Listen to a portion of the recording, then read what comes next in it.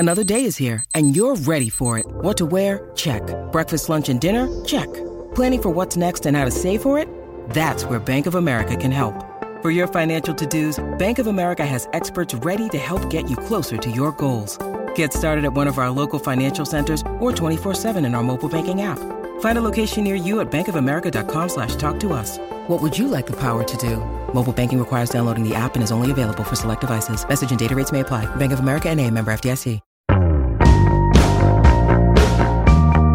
Hey, I'm Brian Hyatt, and this is Rolling Stone Music Now. I have with me Stephen Hyden, who's going to talk with us about Radiohead's Kid A, which is celebrating its 20th anniversary. He is the author of a new book, This Isn't Happening: Radiohead's Kid A in the Beginning of the 21st Century. He's also a cultural critic for Up Rocks and the host currently of a podcast called Rivals. That's a lot of fun. Stephen, welcome. Brian, it's always a pleasure. Always good to have you. And I was saying before the show, what's amazing is you managed to write a fun book about Radiohead's Kid A, which isn't necessarily congruent with the album itself. It's a fun, riffy book about an album not designed to spark fun, although I find it fun to listen to. It's not fun like the Britney Spears album that came out the same year that probably were the two albums that I spent the most time listening to that year, which says a lot perhaps about the split in my personality. But how did you come to realize that you wanted to write this book? Let's start there. Well, we're coming up now. It's been 20 years into this new century that we're in. I mean, it's not a new century. We've been living in the 21st century for a while now. And it just seems like a natural time to look back and not only reflect on culture, but all the things that we've gone through in the past 2 decades. And I think you're right. I mean, I think the book is fun. Hopefully people laugh when they're reading it. But, there are a lot of things in there that I'm writing about that are pretty dark and depressing. Not just the album, but again, like just how crazy the last 2 decades have been. I think one of the attractions of Kid A, along with it just being this landmark great album, is it came out, at the beginning of the 21st century, really before like the new century, I think, really began. It comes out in October of 2000. The next month, you have the Gore v. Bush election, which of course ends up being this debacle that is decided by the Supreme Court. So I think that is, for a generation of people, the beginning of this like political disillusionment that we're still experiencing today in 2020. And then of course, about 11 months after Kid A, you have September 11th, and Kid A ends up being very much tied to that event as well.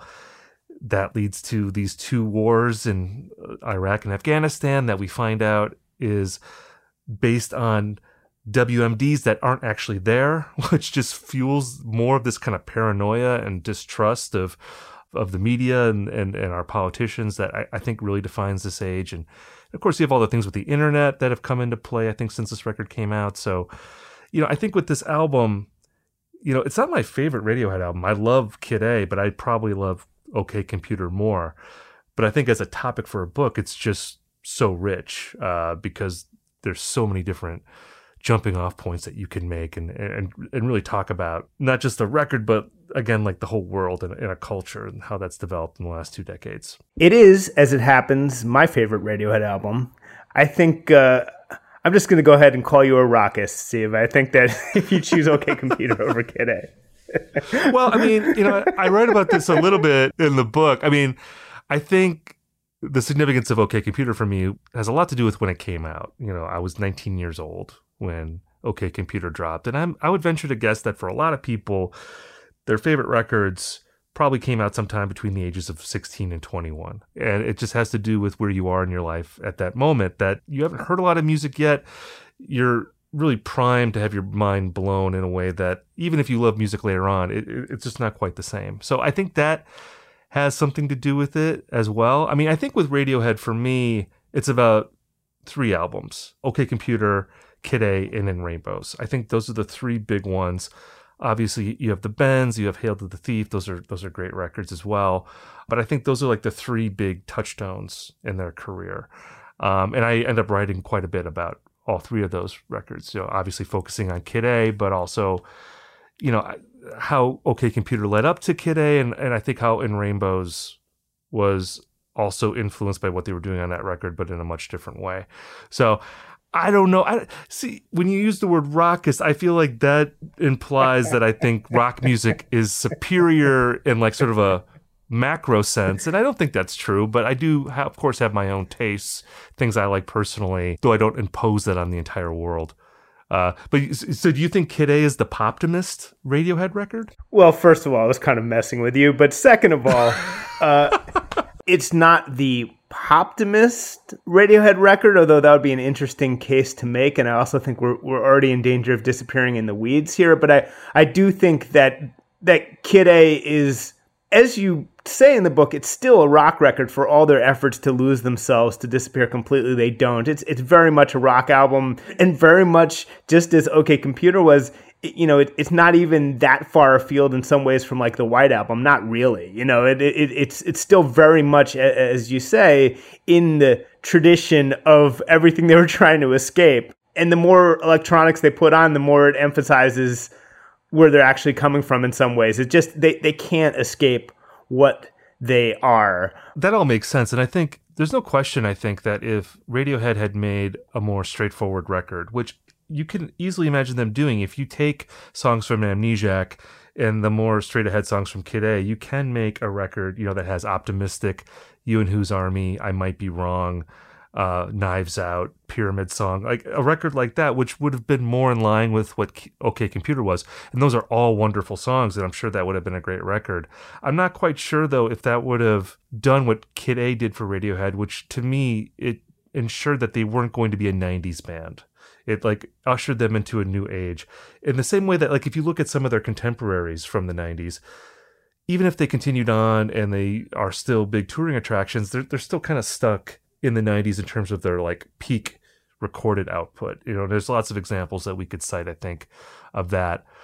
Just to go back to what you were saying about like the musical differences between Kid A and OK Computer. I mean, I think for me, it's not so much the musical differences, it's the emotional differences. And I think if you listen to like the early Radiohead albums, they're so expressive and they're so operatic, and there's like these great peaks often coming from Tom York's vocals, almost like a Freddie Mercury type quality to his voice, especially if you're thinking of something like Paranoid Android, just almost like a spiritual rush. And you get to Kid A and they very deliberately tamp that down. That is a much more claustrophobic, contained record. And even comparing it to something like In Rainbows, for instance, which I think In Rainbows has like a sensuality to it that is in many ways the total opposite of Kid A. I think, like Kid A is like their Stanley Kubrick film. It's their Chili album. And I think that's one of the brilliant things about it. It's one of the things I love. It's definitely a mood record. But, sometimes that can also make it hard to access, even if you love the record. It's hard to imagine putting on Kid A at a barbecue, and like you could maybe do that within Rainbows, but you have to be in a certain frame of mind to really want to put on Kid A and spend time with it.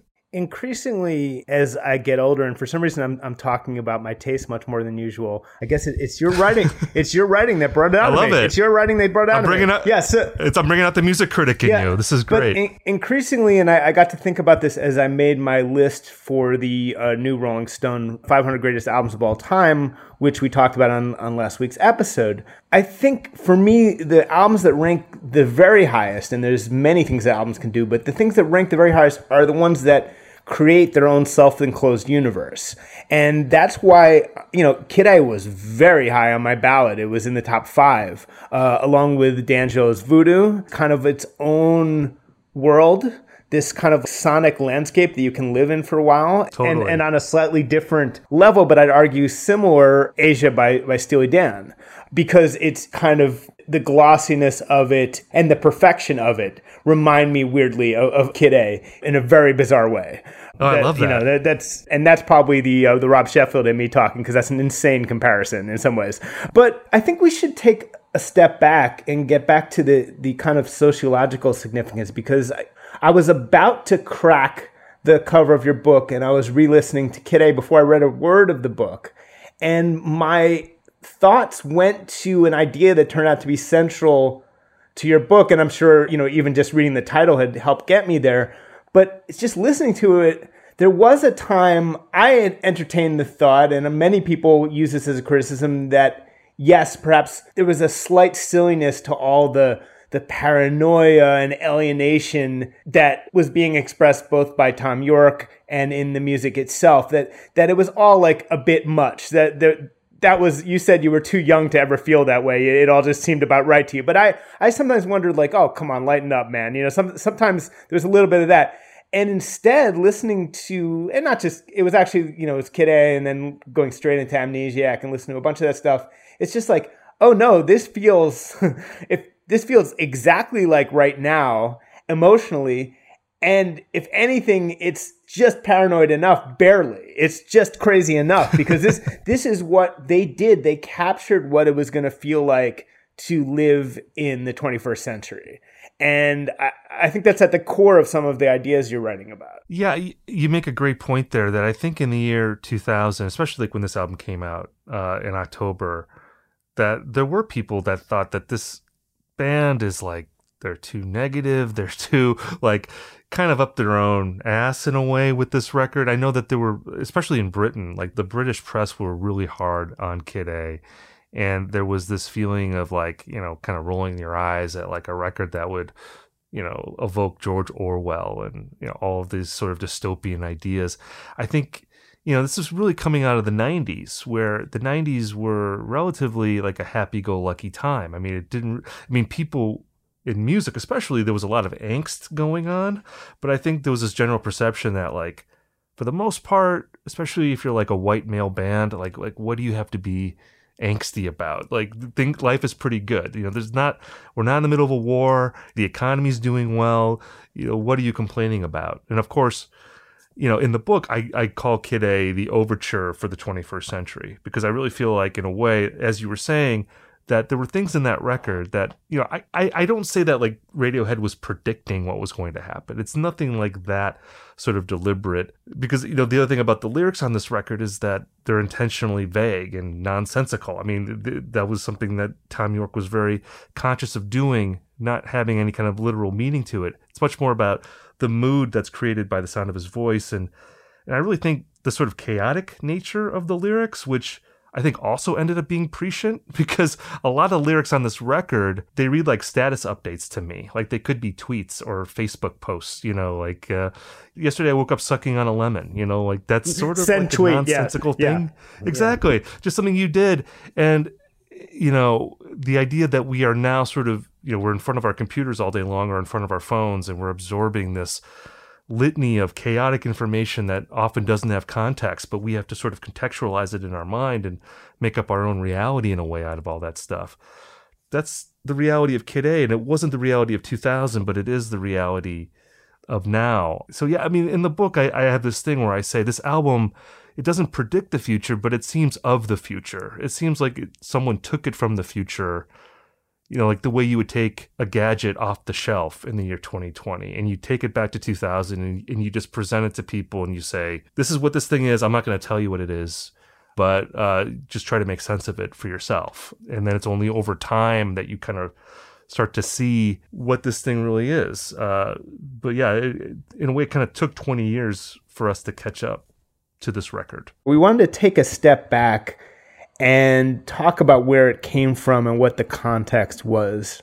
It's funny to do an utterly absurd name drop. I somehow backwardsly brought up Kid A to Bruce Springsteen about a month ago when we were talking about how Bruce moved away from the most sort of iconic version of the E Street Band sound really as soon as Darkness. Like Born to Run had that thing of glockenspiel and the particular thing that you hear at the, the beginning of Jungle Land or Thunder Road. And actually the truth is he was already moving away from it like right away. And part of it, what I wanted him to admit was it was because he heard it on the Meatloaf record. That's what because that's his Travis, you know. It's like, yeah. So, but in the course of that, you know, I brought up Pearl Jam, and you know, I was saying, to use latter day examples, you know, Tom York from Radiohead heard his voice everywhere, and it drove him crazy, and it pushed him away from it. And Eddie Vedder said the same thing. So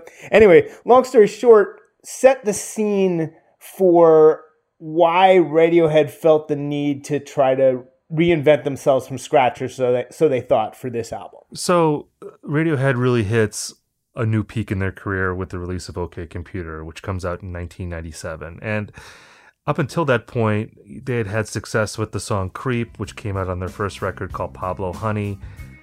And it was a song so big that it actually was bigger than the band and has really had a separate life from the band ever since it became a hit in the early 90s. And there was I think a perception for a really long time that like Radiohead was just going to be this like one-hit wonder, you know, like one of the many bands that came out of the MTV buzz bin in the wake of Nirvana, and they were going to be this like sort of forgettable copycat grunge type group. You point out this amazing Chuck Eddy review in Spin which I don't want to diss Chuck, but it was, the attitude in it was just like, he dissed them, then dissed a bunch of other really good bands like Smashing Pumpkins, but just was like, this is of their second album, right? And he's just like, you know, they're always going to try to make a second album, these bands, and they're always going to fail. But sorry, and it's just amazing. But go on, please. Yeah, exactly. There was this thing of like, okay, you've had your hit, now fade away. And Radiohead had to really fight that image, not just on the bends, but even into OK Computer. Like when you look at some of the reviews of OK Computer, you know, from Rolling Stone and Spin and other major publications, like they were still referencing Creep in the lead. And the idea was that like, okay, now with OK Computer, they've finally put Creep to bed. You know, they've made their masterpiece. They've shown that they're a major band, and they go on tour, and it's a big tour. And, you know, Radiohead, you know, contrary to what people might think, I mean, they did want to be successful, and they worked really hard in the 90s to build their name. You know, and they were road dogs. They toured all the time. I think in 95, they played something like 180 shows. So it was like a show every other day. You know, they opened up for REM on the Monster Tour. They opened up for Alanis Morissette. They're doing all the things that you do to really build your name and to become successful. It's all kind of finally coming to fruition with OK Computer. And I think like a lot of bands, when they're in that position, it's not quite what you thought it was going to be. It's not as transformational as you thought it was going to be. You know, in the book, I write about this concert that they played in Birmingham, England, where Tom York basically just had a breakdown. And before the show, he tried to leave the arena. I don't know if he was going to like ditch the show or if he just wanted to get a breath of fresh air, but you know, there was this sort of very metaphorical thing that unfolded where he literally could not leave the arena. Like he was trying to find an exit out of this place. And he finally did, and he got on a train, and he realized that everyone on the train was Radiohead fans. So he ended up, you know, just letting the train take him back to the arena. And again, it's a very sort of metaphorical situation. Like he literally cannot escape fame at this point, like physically can't escape. So they play the show. It's a great show. And then after the show, he's backstage with the band, and Tom York is catatonic. You know, he just can't communicate with the rest of the band. And he's just going through something where, again, I think it was that realization that like we've done it. It's great, or it should be great, and I'm just not enjoying it. So I think there was that sort of disillusionment with their status. And then I think on top of that was this feeling of sort of musical inadequacy that was driven by, and you alluded to this before, that like Radiohead by the time of 97, 98 had really become like a cliche of British rock, that there were already a lot of bands emulating that style, that sort of rich blend of electric and acoustic guitars with the lead singer who has the high voice, who can do all these beautiful runs, you know, sort of a Jeff Buckley meets Freddie Mercury type vocal style that Tom York has. And there's an epigraph that I have in the book where Tom York, it's a quote of his where he says, I'm annoyed by how pretty my voice is. And he really went through that feeling at the time. So, by the way, talk about inventing the 21st century. He invented the humble breath. Exactly. So, you know, he's just in this frame of mind where he's writing songs, but he doesn't like what he's writing. But he's really into this new record label called Warp Records, which is putting out just an incredible litany of like brilliant electronic artists, most notably Aphex Twin, who ends up being a big influence on Thom Yorke at this time. And I think you could hear him most tangibly on Kid A on the song Idiotique, which is very much even like a Aphex Twin pastiche, maybe, if you were more critical of Radiohead. So, yeah, I mean, I think really what they went through is something that like a lot of big, rock acts, musical acts have gone through at some point in their career. I alluded to this in the book, Bob Dylan went through something similarly after Blonde on Blonde, or David Bowie went through something like that around his Ziggy Stardust period, where he like actually retired Ziggy Stardust.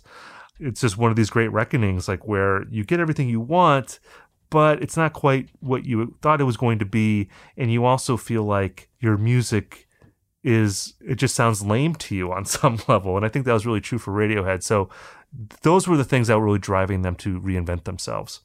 And the process of trying to do so was not easy. You talk about a lot of false starts that I guess you trace through bootlegs and through studio accounts, and talk about how they started to try to reinvent themselves, and maybe a little bit of how you actually were able to trace that reinvention. Well, one thing I thought was really interesting about Radiohead, not just looking at Kid A, but looking at the creation of a lot of their albums, is how insecure they are in a lot of ways. I mean, I don't think it's unusual for musicians to be insecure, but I think the specific thing about Radiohead is that it seems like they often don't want to sound like Radiohead when they start a record. There's this very, I think, sort of unsure feeling that they have whenever they're recording songs that remind them too much of themselves. And it seems like that was the real bugaboo, really, with Kid A, like as they were working on this record throughout 1999. I mean, 99 especially, I think, was a very difficult time for them. I mean, they were going to different studios. They were in Paris. They were working at home in Oxford. They went to a couple different places, and they were just recording like a lot of stuff, but they just weren't, they weren't liking a lot of anything that they were doing. And, it's really hard, I think, to go into a situation where your idea is, let's do something different. But it's like, what is different exactly? Again, there was this obsession that Thom Yorke had with electronic music at the time, and he did work up some demos that were essentially, beats and glitches and more along the lines, I guess, of an Aphex Twin record. And he would bring them to the band, and the band really wouldn't know what to do with it, because it's like we're a guitar, bass, and drums band. I mean, we can't really play this sort of thing. Meanwhile, they were also coming up with songs like Knives Out, which ended up being on Amnesiac, which was the record that also came out of those sessions in 99 and 2000. And you listen to Knives Out and you think, well, this just sounds like a song that Radiohead probably recorded in 10 minutes. I mean, it's such a straightforward, beautiful track, but that song especially became notorious for how much time they put into it. There was some story about it taking like over 300 days for them to finish this just simple kind of minor key guitar ballad. And again, I think that speaks to just how much they wanted to do something different but didn't know how to get there. It's that proverbial looking for your car keys in the dark type thing. You're just feeling around forever and it's out there, but you can't quite find it. And that's true of the Kid A sessions. It's also true of like In Rainbows, and other records that they've made in their career. And I don't know, that just fascinates me, because you look at Radiohead and they're like one of the most acclaimed and beloved bands of their generation. But, even a band that loved and respected, when they're by themselves in the studio, it just seems like all that goes out the window and all the insecurities come back that you had when you were first starting out. And I think part of the drama of the whole thing is, with any great artistic endeavor, a few wrong steps and you've made something really bad. And you can see the dangers that were lurking. He said, why don't we be like Can, and jam for hours and take the best parts. And now Can's a great band, but, had they really become like Can, Can probably sold in the best year, of their lives, they sold the most tiny fraction of the worst day of Radiohead's career. So it's just, it's some of the stuff literally sounded like commercial suicide probably to the other guys in the band, and also just like a bad idea. Like he was pushing, he wanted to do things that sounded kind of impossible, and there was an element that could have destroyed the band's future, I think, had they followed some of these directions. Yeah, I mean, I think that there was an element of Kid A of like wanting to make it difficult. I think with some artists, there's this idea of like it's almost like Homer's Odyssey. We have to go out, we have to struggle. It has to take a long time. And if it's too easy, then what we're doing actually isn't any good. And I get the sense that Radiohead, consciously or not, subscribes to that idea. Because, again, like when you look at the songs that they were making at that time, they were coming up with commercial songs, and there were songs, and there is a record that they could have made where, they could have taken the most commercial bits of what ended up on Kid A and Amnesiac and made like a relatively straightforward record. Maybe, I guess, in spite of Tom York's best intentions or worst ideas, however you want to put it, like this was still like a great guitar rock band. And they could come up with stuff like I Might Be Wrong and Optimistic, or a beautiful ballad like How to Disappear Completely, or Pyramid Song, even when they were trying to completely reinvent themselves. I mean, really, like when you listen to Kid A, I think this is more clear now than it was in 2000. I think if you listen to the first song, Everything in Its Right Place, that's a pretty radical departure. And Idiotique is pretty different from anything that they did from other records. And certainly the title track is pretty far out there. But like for the most part, like it's not that like weird, It still sounds like a Radiohead record. And again, maybe that's just because of the benefit of hindsight. We've been living with this record for a long time. I think, you can never underestimate the power of rhetoric when a record comes out, and like how artists present an album affecting how people hear it. And I think Tom York definitely wanted this album to be perceived as a provocation.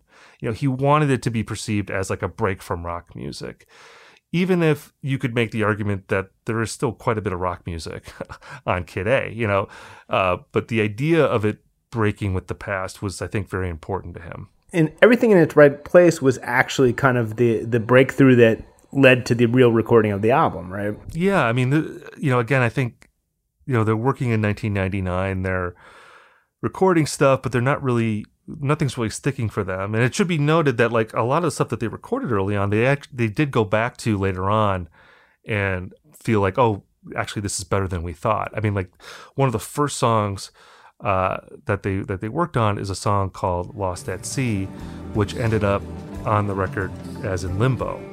That's so songs that they were working on early, it's not like they trashed all that stuff. In some cases, they just had to sort of give themselves a little bit more space and then go back and realize that it was much better than they originally thought. But yeah, like you said, Everything in Its Right Place was originally written by Tom York on a piano.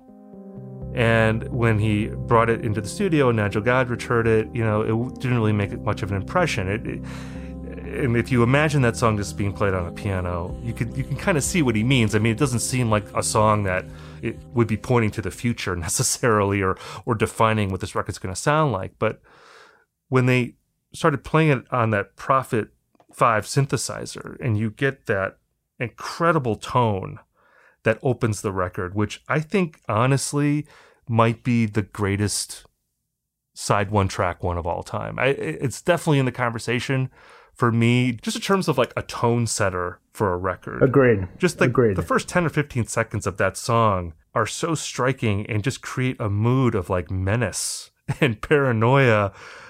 It's just an incredible thing. And so to hear it, I think like that, it just transformed the song. And I think they knew immediately that this is going to be the first track.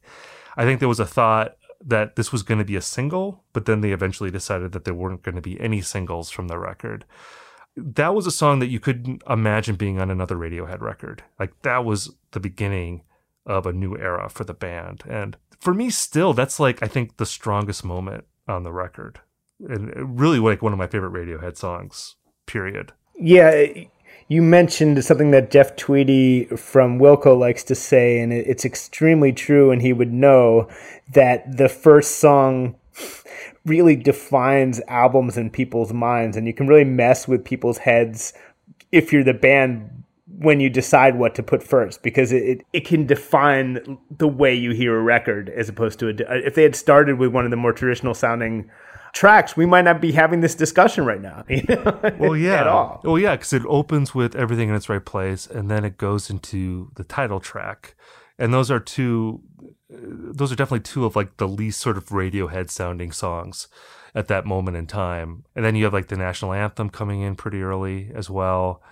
If they had started the record with like Optimistic, for instance, or even a song like Morning Bell, two songs that you could imagine being on OK Computer, you're right. I wonder if people would have necessarily thought of it being this big curveball, that it was contextualized as.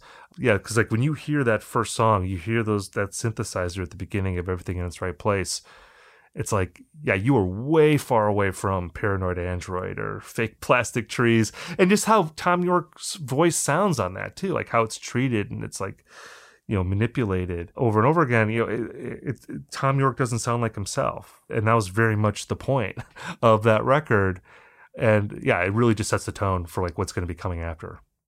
In a broader context, what was pretty prescient of them was just seeing that the guitar rock of the 90s itself, in the most broad sense, was going to be a little bit played out. The whole alternative rock guitar thing was essentially over by the year 2000, and they helped not show a way forward, because I don't know how many people actually followed their path, but they found a way forward for themselves. How do you see it in that context, Steve? Yeah, I mean, I think that's a crucial thing about Kid A with Radiohead, that they were able, I think, with that record, to move into a new decade in a way that a lot of their alt-rock contemporaries in the 90s weren't.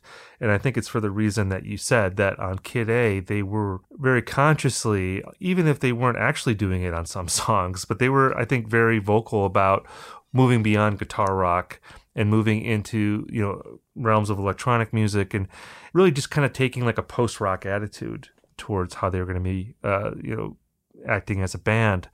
And I think that played a big role in Radiohead having the status that they do now, which is the rare 90s rock band that could still headline music festivals, like back when there were music festivals. Like they headlined Coachella, I think it was in 2017 or so. It was 2017 or 2018.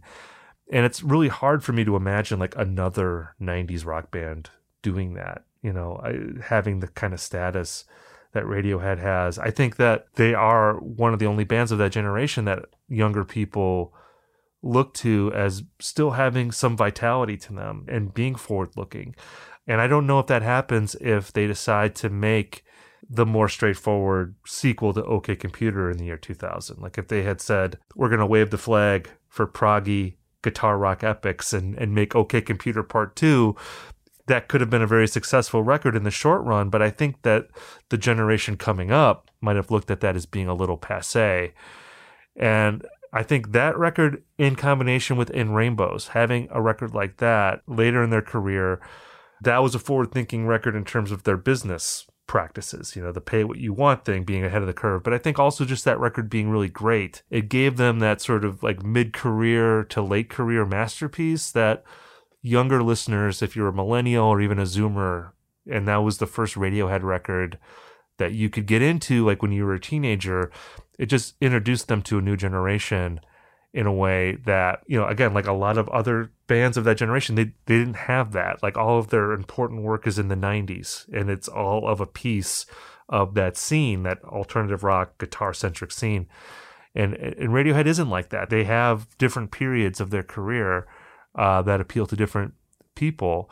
I think it's important too, I write about this in the book, I think it's fascinating to compare Radiohead and U2, because I think there are a lot of parallels there. And, Radiohead put out Kid A in October of 2000. U2 put out All That You Can't Leave Behind in the same month. We're going to be celebrating the 20th anniversary of that at the end of October. And U2 was going in the opposite direction. They very much were embracing sort of old world rock music. That record was a throwback to like their Joshua Tree sound, and it was tremendously successful. And Beautiful Day is a great song, and it really, I think, gave them a jolt of much needed kind of career energy at that time. But they're a band too that like at one point had been doing what Radiohead was doing, you know, with Achtung Baby and Zooropa. I mean, that was like their Kid A period, essentially. And then they kind of went back and almost discounted that. I think Bono at one point sort of poo-pooed Zooropa as being like, well, that we went a little bit too far with that, and we should be writing pop songs. And that's defined their career arc really since then. Like U2's always wanted to engage the mainstream while Radiohead has retreated from it in a lot of ways. And certainly U2's done great in the last 20 years. I mean, they're still playing stadiums, so you can't really fault them too much for that. But I do think that Radiohead was prescient in not wanting to chase the world's biggest rock band status that U2's always really wanted and really taken to heart. Because really, like in this century, being the world's biggest rock band, I mean, like, what does that even mean? It's like being like the world's fastest covered wagon, you know, like no one really cares about that in the 21st century that the way that they did, you know, in the 20th century. I think you're absolutely right. And one of the things you mentioned in your book is despite everything, and there's a sort of hilarious irony to it, despite everything that Radiohead did, they're still seen by many as retroactively part of the classic rock canon and a total dad rock band, and it's just so funny. It's so funny. Yeah, this idea that Kid A was going to destroy rock music, or that, you know, Radiohead was sort of out to like separate themselves from rock history. And you're right. I do think that album actually ushered them into the classic rock sort of status, you know, because now they are this rare legacy band that you know, they can headline festivals, they can play arenas. And I think they have been passed down from generation to generation because of records like Kid A. I think the thing with Radiohead is that they've always been able to play it both ways in a lot of respects, that they can play the sort of anti-rock card while at the same time leaning into it. You know, it was just like when they were inducted in the Rock and Roll Hall of Fame, like they sort of made fun of the idea for a while, and like, you know, obviously Tom York and Johnny Greenwood didn't show up, but like Ed O'Brien and Phil Selway did, and they were actually very lovely on stage, and they gave a very nice acceptance speech. So it's like they could kind of reject that honor while at the same time accepting it at the same time. And I think that's true of Kid A. Kid A could sort of reject the classic rock canon, but I think now, 20 years later, that's a classic rock record. You know, I don't think there's really any arguing with that. So there's so many contradictions in this band, but there are with a lot of great artists. You know, that's what makes artists great, I think, being able to reconcile those contradictions. On some level, it's kind of hilarious. Like, you know, it's not like David Bowie hadn't made Low a million years beforehand, you know, and still stayed David Bowie. And it's not like even the Smashing Pumpkins, of all people, hadn't made Adore 2 years earlier. On some level, there was a bit of like, as great as I think this album is, and I literally put it in my top 5 albums of all time, it just never was as radical as anyone wanted it to be. You know, it's beautiful. Its radicalness or lack thereof is besides the point to me. Well, and, you know, that template that you're talking about where the guitar rock hero transitions into being like an electronic music provocateur, I mean, that has been used again and again. And it seems like maybe David Bowie originated it, although maybe you could say the Beatles did when they went from, you know, Hard Day's Night to Sgt. Pepper, going from being like this lovable guitar rock band to being more of an experimental studio-bound band. But I think with Radiohead, they're definitely referencing David Bowie when he went into his Berlin trilogy. There's some Talking Heads in there, like when they went into Remain in Light after being this post-punk band on their early records. Of course, Brian Eno is a common denominator in both of those. I mentioned U2 earlier. U2 did the same thing with Achtung Baby and Zooropa. And then after Radiohead, you have like Arcade Fire doing the same thing, like with Reflector and Everything Now. And you know, and they used James Murphy was their Brian Eno on Reflector, you know. So there does seem to come a point like where if you become successful enough as a guitar rock band that like you almost have to make the electronic like Curveball record, you know, like that's your art record now. And now it's like, I think when Kid A was made, it was like, oh, they're doing their Berlin trilogy record. But now it might be, you're doing your Kid A record. Right. Like now Kid A is on that note, Stephen Hyden, thanks so much for joining us today. Clearly we could have done this all day. Stephen is the author of the new book, This Isn't Happening: Radiohead's Kid A and the beginning of the 21st century. Thanks again, and that is today's episode. We'll be back next week here on Sirius XM's Volume, Channel 106. In the meantime, we are a podcast. Download us as a podcast, subscribe to us as a podcast, wherever you get your podcasts. Maybe leave us a nice review on iTunes if you can. But as always, stay safe. Thanks for listening, and we will see you next week.